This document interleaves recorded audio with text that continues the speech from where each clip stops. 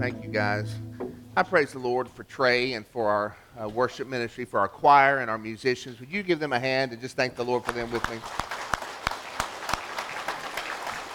I know you've been blessed already today by our time of worship together and the truths that we sang. We didn't just sing songs, did we?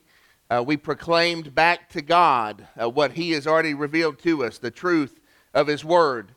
We proclaimed here in each other's hearings a reminder and an echo, yet again, of all of who God is and what He's done for us. And I think that's something we can be thankful for. And I don't think it's a given to have a worship pastor, to have a music ministry who does that for us and who puts that meat in front of us week by week. The one song that you guys led us in today was beautiful. I've loved that song for a long time, especially the chorus. And it makes no other statement other than there is. These things exist. There is a fountain, right? Who is the king? He's a victorious warrior and Lord of everything. It doesn't say anything of what he did or more, just that it is. There is a fountain. Victorious warrior, Lord of everything, my rock, my shelter, my very own blessed Redeemer who reigns upon the throne. Why is there thankfulness to be had just in that one phrase, that there is? And can you imagine a world today as you sit in here if these things were changed by one little syllable? If it was, there isn't a fountain. There isn't a king. There's no mighty warrior. And there is none who rules over everything. There is no rock. There is no shelter. You're on your own. There's no blessed Redeemer. There's no one occupying the throne.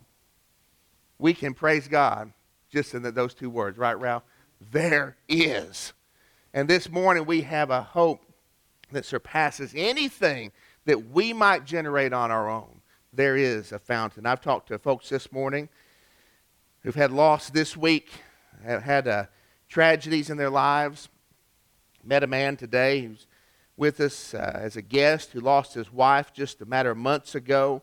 And he sits here with tears in his eyes. And in that loss, as I shook his hand, he found his way to God's house.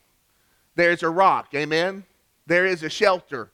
There is a king. There are people this morning who are facing surgery tomorrow for the second time, unexpected, serious cancer.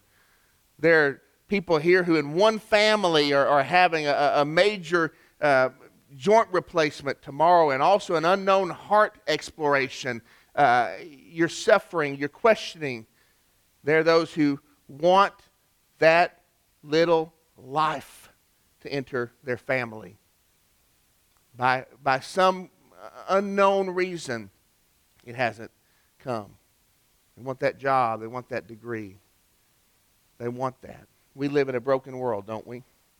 Broken by sin, a world that sin has infected all around us, where evil is everywhere, where young men and young women are susceptible to the devastation of sin coming in to your life and changing everything, altering things for forever, because of a choice to open your life up to what the world has said and what Satan has deceived us into. Sin has broken and brought death and brought sorrow. I'm glad this morning that there is a fountain. And I'm glad that we have the Word of God to reveal to us these things. And this is what we've been exploring lately, is God's Word and what that means to us. What we can know about this Bible that we go to every Sunday. We don't come here on Sunday morning and recite poems to each other, as much as that may be beautiful in its own way. But we don't do it because we have one authority, and that is the Word of God. And because it has the authority of being spoken by God, then guess what? It's our only source of comfort and of truth. So you sit here this morning in a good place to hear about a good thing, God's Word. And so let's turn together, if you will, to Psalm 119.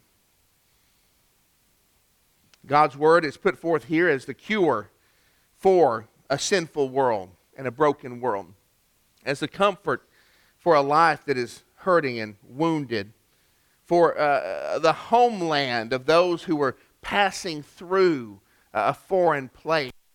This is our family book. This tells of where we're really from and where our citizenship lies and where we're going. And so turn in your Bible to Psalm 119, verses 9 through 11. If you don't have a Bible, these words will be on the screen for you. And if you don't have a Bible in your life, we don't want anyone leaving here today without a good, reliable copy of God's Word just for you. And we have those set out for you on the table in the back. There's no cost to you. If you need that, you take it. That's what it's for. And it's just a gift from our church's heart to you today. Short couple of verses here. 3 verses in the midst of the longest section of Scripture, Psalm 119. It goes on seemingly forever. And over it talks about God's Word. If you want to really kind of saturate yourself with the beauty of God's Word, read Psalm 119. It's in its entirety when you go home today. But we're going to focus on 3 verses here and talk about them together for just a moment. How can a young man, verse 9, how can a young man keep his way pure? So many implications there that you might imagine. But really, the word for young man there is lad or boy. It's the same word used of Isaac when God dispatched Abraham to the mountainside to make that sacrifice. The implication here is just of someone who hasn't grown up, hasn't matured fully yet. How can a young man keep his way pure? Or if you have the King James Version, cleanse his way. By guarding it according to your word. Verse 10. With my whole heart I seek you. Let me not wander from your commandments. Verse 11. I have stored your word in my heart that I might not sin against you. It all centers around God's Word. And how should we see God's Word as we live in a sin-broken world? Let's look at this together. There are 3 ways. The first is this. The Bible is our measure for living. The Bible is our measure for living. I noticed 2 things about this opening verse. It's a question. How can a young man keep his way pure? And it's almost posed as an impossible question, an exasperated question. How possibly can a young man keep his way pure in a world that is infected on all sides by sin? In a world where there's temptation and where we face fierce spiritual opposition, how in the world can a young man keep his way pure? Is there any way? The answer would be kind of it's impossible except for the Word of God. He can keep it pure by guarding it according to the Word of God. 2 things I want you to see here. The first is this. This is not a defended proposition. There's no explanation given for the need to keep his way pure. It's just assumed. It's just presumed that there is a standard of holiness to which we are accountable. It's like eating this afternoon. None of us is going to leave here in a few minutes and say, should we eat? Right? You're going to go eat. You're not going to say, well, maybe we should. Let's talk about the reasons for eating.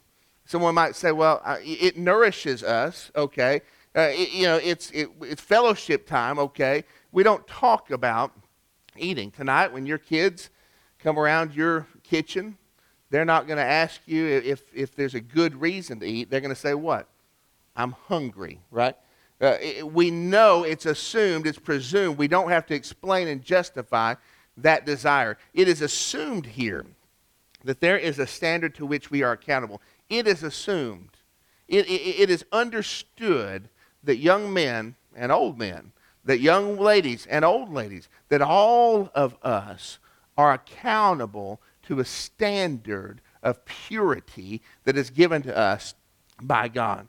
It's not defended.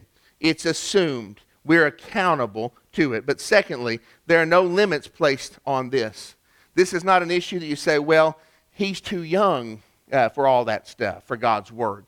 No, this even a lad, even a young boy is accountable to this standard. Oh, they've grown too old to care about the things of God. No. Oh, that's just childishness. There's a notion in our world right now that that we're to revel in our youthful years, right? That we go through high school and college and all sorts and manner of sin are excusable because why? Because we are young. But the Bible says here, no, we're accountable to the standard of purity that God has given to us. We had a manger build yesterday here at our church where men and their kids came and gathered around and built mangers in our fellowship hall. And right at the beginning of it, Chip Young got up and Chip said, here's how you do it, right? Is Chip here? I'm not sure. He said, here's how you do it. He showed us how to do it. And then we had a book that we were given, a book with instructions of how to build this manger. And so we said, all right, it's time to go. And all the dads got their manger materials. Guess what they did with the books? Gone, right?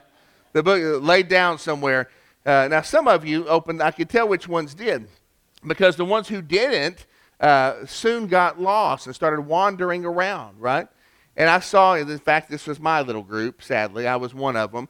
We had to take our manger back apart and put it back together because we didn't follow the instructions. There was frustration happening, and pretty soon, those of us who were lingering at the end, what did we do?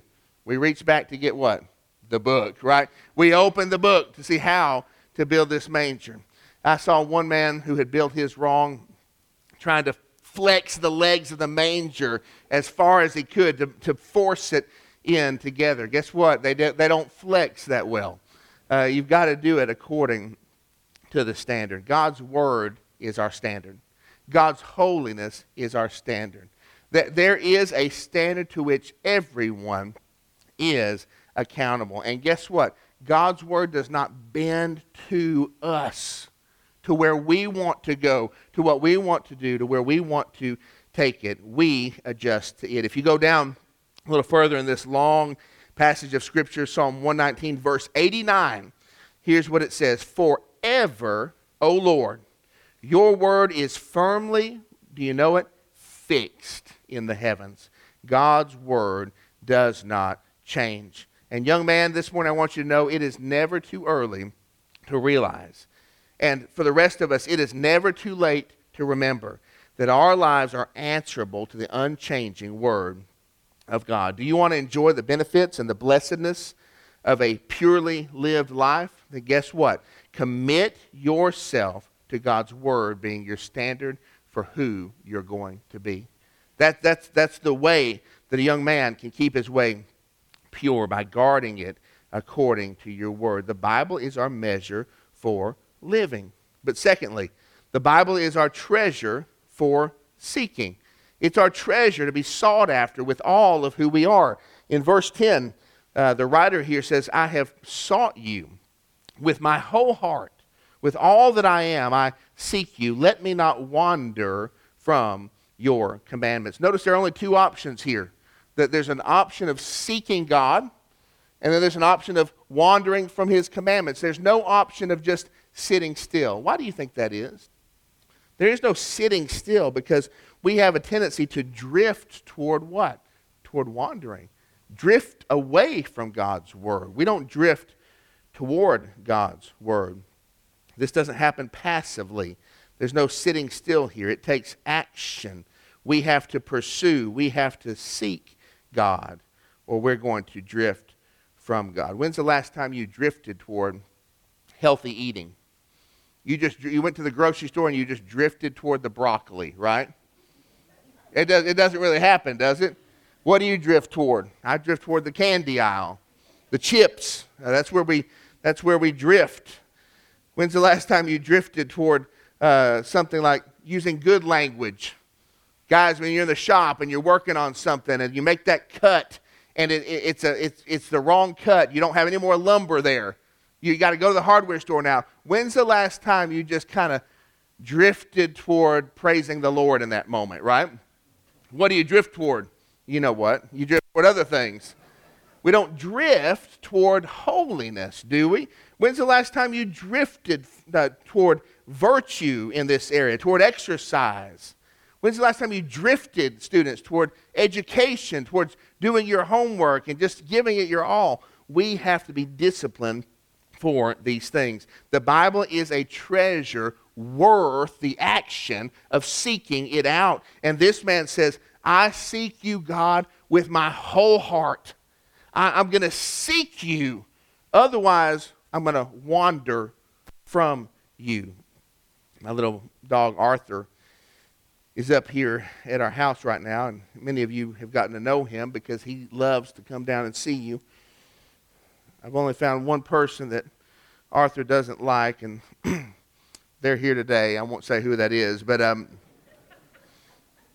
Arthur's a little puppy, and he loves people, and so we like him to be outside. He likes to be outside. He lives inside too, but he loves being outside. And so we have got a little collar on him that if he wanders outside of a certain radius, it'll give him a beep, a warning that he's gone too far, and then it'll give him a little buzz, right? A little shock to remind him that he's outside the boundaries. He knows this very well, and he knows exactly where the edge of the boundary is. The other day, and this happens from time to time, I saw Arthur, when he sees you come to church and you're down here in the parking lot, he wants to come love on y'all and be loved by you and jump on you and scratch your shoes and all that. And he was right there at the edge of the boundary. He's just waiting for you to maybe make eye contact with him, right? He knows the collar's on. I mean, he knows the jolt is there. He knows where the boundary is. But if you give him the slightest incentive, he's going to come bounding down the steps to see you. It's worth the jolt. It's worth the shock to get to come and ruin your day, right? The other day, he jumped in someone's car and started licking their child. And it happened. Amy's not here, but it was little Reagan Allen got attacked in her own car by little baby Arthur. It's worth the effort. And the Bible tells us here that it is worth the effort. This man found it to be, this writer. The Bible doesn't identify the writer of this psalm, but this one says, I'm gonna seek you, Lord, with my whole heart. Is it going to cost him something? You bet it's going to cost him something. He wants to stick close to the commandments of God, and so all those things that are far from the commandments of God, there is a cost to following Jesus. But listen, the Bible is our treasure for seeking after. There's no closeness to God outside of His Word. All this we sang today about a fountain and a king and a shelter that we need so dearly, it is found in the Word of God. And only there. There is no closeness to God outside of His Word. You want to walk through this world and neglect the Word of God in your life, and then when there's a sorrow or a hardship or a need, you want to draw from that well, and we find that the well is dry because we have not stuck with the Word of God. This is where closeness to God is found. There is no nearness to the heart of God outside of His Word. What does God think about this? What's God's opinion of this action in my life? What is God's wisdom for this direction? Should I go to this school? Should I pursue getting married right now? Should I change jobs at this moment? God doesn't answer these directly in His Word. There's no section for that. But His wisdom is revealed here. We go through our lives and want to know, Lord, I'm facing this surgery tomorrow. What can I know about you that will help me, that will be a foundation for me? And there's no time to look through the concordance. Or maybe your heart is so rent that you just don't even have the push to do it at that moment if it's not already in your heart. You don't have the time to go to that app and to look up what God's Word says or that article. It needs to be something that you have clung to. You see, there is no closeness, no nearness. There is no anchor into the truth of God. There is no access to His power aside from the personal pursuit of God's Word, and it doesn't happen on its own. There is no sitting and staying when it comes to God's Word. We're either pursuing or we're drifting. And in many Christians' lives, the truth is this: there's really a lot of drifting that's going on. We have an obligation to be pursuers of God's Word. It's a treasure worth seeking. But lastly, the Bible is our truth for keeping. It's our truth for keeping. Verse 11 is very powerful.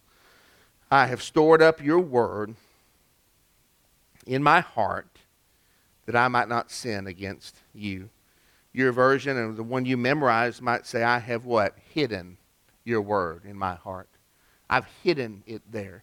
I have not concealed, but I have secured it there. That's the heart of this. I'm keeping it in a safe place. Something very special is done with God's Word. It is hidden or secured in the heart of this man. I brought you a picture this morning. I want you to see. I don't know if you can see this very well. 1961 Sears catalog. There's a child there in the front seat of a car. And this is called the auto strap for front seat tots. And you apparently just strap them to that thing, you know, and they can run around and they can jump on the seat. And it even says in there that your child, let's see, if you're busy driving through traffic, it lets him sit, stand, kneel. He can take a nap without disturbing the driver, prevent spills from sudden stops, I'll say. It's got a heavy web harness. Keeps him, he can do it. He can kick you in the face if he wants to with that thing. It's an auto strap for front seat tots. It sounds strange to us, doesn't it? Because today, what do we do with we don't have front seat tots, for one. That's changed since I was a kid. But we have back seat tots. And what do we put them in? Like cocoons, right? We got Jackson from the hospital. We went to Eastridge Hospital and had Jackson, our first baby, and the whole time they kept him there, they kept him in one of those little, cradles, covered up, and just tag on him, scan, and all this stuff. Everywhere he went, he was in this little perfectly cared for, and we walked out. We were young, 28? I think I was 28. I can't remember. But anyway, we were young. We walked out to the car with the nurse when our time to go had come, and they handed us the baby. Little infant baby Jackson. And I thought at that moment it just occurred to me, oh my goodness. Now we've got to take care of this, I thought it's been professionals this whole time. And they've had him in that nice bed that covers him up and swaddled and very protected. I thought, how am I going to protect him, Luckily we had been to the Babies R Us, and before the baby came, and we had bought like the special big baby carriage, right? Made out of like space-age titanium. And we put it in there, and we put Jackson in there, and our car came with little hooks, and you could use a seat belt to secure the baby seat. Rear-facing, middle of the bench, not on the side, the most safest place in the car. And you could use a seat belt, or you could use these anchors. It was kind of a new thing in 2002. And you could anchor the baby seat into metal pieces from the frame of the car. We did both, right? This was our precious baby. We hid him in our car.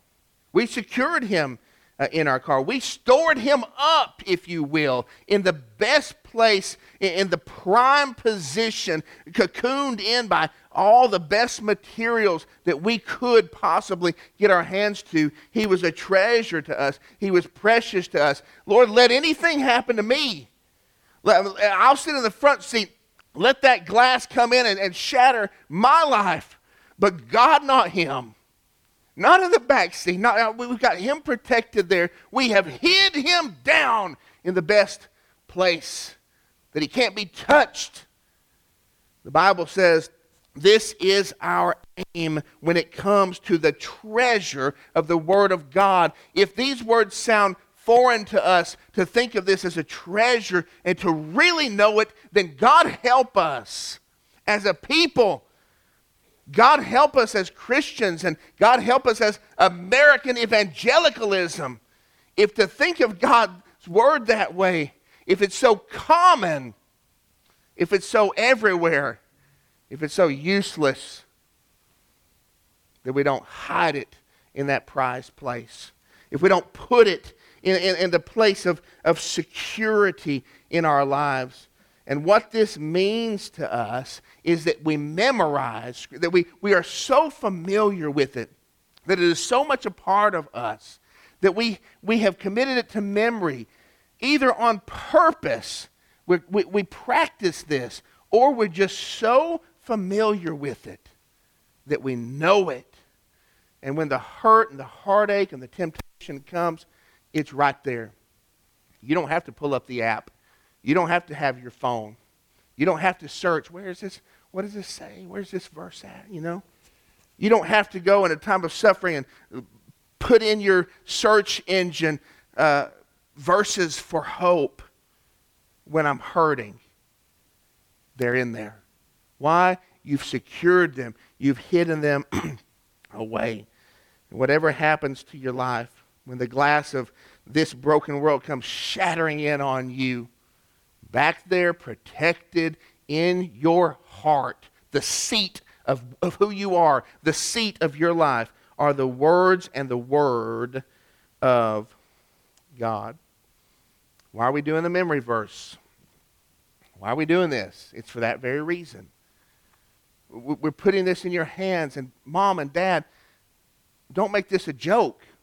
We're putting this in your hands for you to talk about it with your children, to tell about it. This week, this month, it's Psalm 106. Praise the Lord. Oh, give thanks to the Lord, for he is good, for his steadfast love endures forever. At bedtime at night, you know Mommy and Daddy love you, right? Yes. How do you know we love you? Oh, Mom and Dad, you care for me. You provide for me. Do you know this is true? The Lord loves you so much more than that. My love is going to end one day when you lay me in the grave. But the steadfast love of the Lord never ceases. And your son or daughter one day in that relationship with that new boyfriend or girlfriend that's mistreating them and is not honoring them, is not valuing them, is going to remember, I don't have to do this because the steadfast love of the Lord never ceases. It's going to come back. It's going to rise up when it's called upon. Use this. In January, we're going to be starting church-wide Bible reading plan. 2 chapters a day for the whole year. We're going to do it together through the Old Testament. We're going to do it together. I'm going to do this. 2 chapters a day. Got a great plan here. Our kids right now are learning in 5th grade questions and answers from a godly catechism, if you will. Here's question 24. Why was it necessary for Christ the Redeemer to die? The children's answer is this. Christ died willingly in our place to deliver us from the power and the penalty of sin and to bring us back from God. Here's question 1. What is your only hope? What is our only hope in life and death? And the kids' answer is this, that we are not our own, but belong to God. Praise the Lord. What is God? Question 2. God is the creator of everyone and everything. How many persons are there in God? There are 3 persons in God. God the Father, God the Son, and God the Holy Spirit. They're learning this right now in 5th grade. Question by question every week. And it is one thing, and I'm thankful for a church, it is one thing for the church to commit to these things. But it's another thing for you to commit to it. Our church has made a commitment to Scripture memory. We try to make it as visible as possible. Have you? Young man, young lady, grandpa, grandma, mom, dad, is this just a program? Have you committed to that? The Bible is not meant to remain ink on a page or pixels on a screen. God gave it to us to be such a part of our lives that it becomes written on our hearts. My grandmother was stricken with Alzheimer's, full-fledged Alzheimer's disease, and she had to be moved to a special facility in South Pittsburgh. No place in Chattanooga, no place in Eastridge. I had to go to South Pittsburgh to a place that could handle her because of her violent and aggressive, vulgar behavior. That's not who she was. This disease ravaged her. I remember visiting her one day, which was not an easy thing to do, sitting there with her and just trying, it's so awkward, just trying your best. And she started saying, "Jesus loves me, this I know." She said it in the most angry voice you can imagine, pronouncing it to the whole room. "Jesus loves me, this I know." Ugly and accusing. It's such a mismatch. What that sickness, what that disease, what the sin-stricken world had done to her had changed her personality, had changed her attitude, but it never took away that truth. It never took away those words from her. They were hidden somewhere in her heart. If you were judged today by how you've allowed God's word to take permanent residence within you, what would the verdict be? Where would you stand? How would you feel under that scrutiny? We have something here that is precious to store up in our hearts, to become so familiar with that it never leaves us. This psalm is very personal. The words I and my and me are used over and over again. I have hidden in my heart that I might not sin, that I might not wander. It's almost a plea, "Oh, God, don't let me wander." It's very personal. But it's personal on God's side too. I have hidden your word in my heart that I might not sin against you. It's me and God. It's not just about issues. To know where God stands on abortion and where he stands on this or that and what he thinks, it's what matters in your life. What does God want for your life? When you're straying, it's not just knowledge, but it's surrender. And nobody can do that for you. You hear me?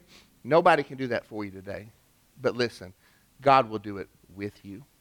If you find yourself in a situation today where you think, if my life were open and God saw what was hidden in my heart, oh, I would be ashamed. Then you go to him. Only you can do it, but God will help you through it. If it's time for you to start a new relationship with God's word, why not do that today and see what happens? Let me pray for us. Just a moment, I'd like to extend to you just an offer. It's just an offer to respond.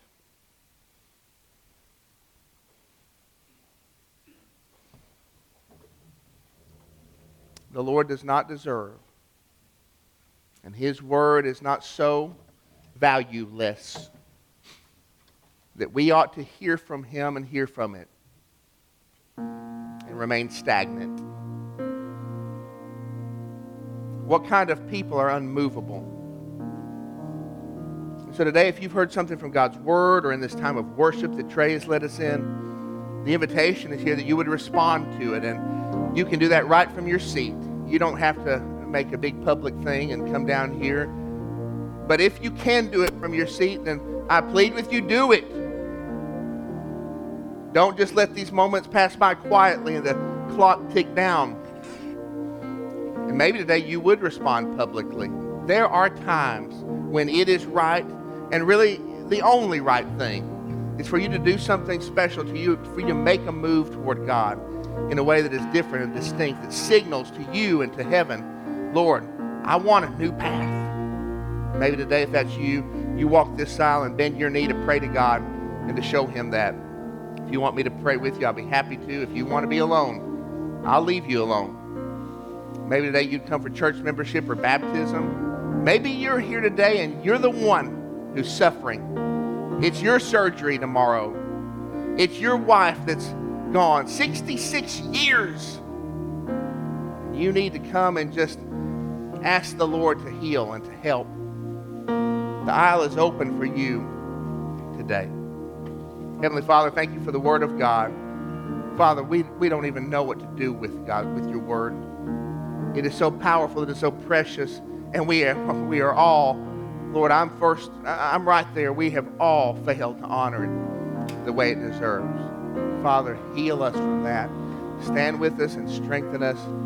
Help us to want it, to thirst for it, to desire it more than anything else. And we give this to you in the name of Jesus this morning. Amen. Let's stand and sing, and as we do, I welcome you to respond.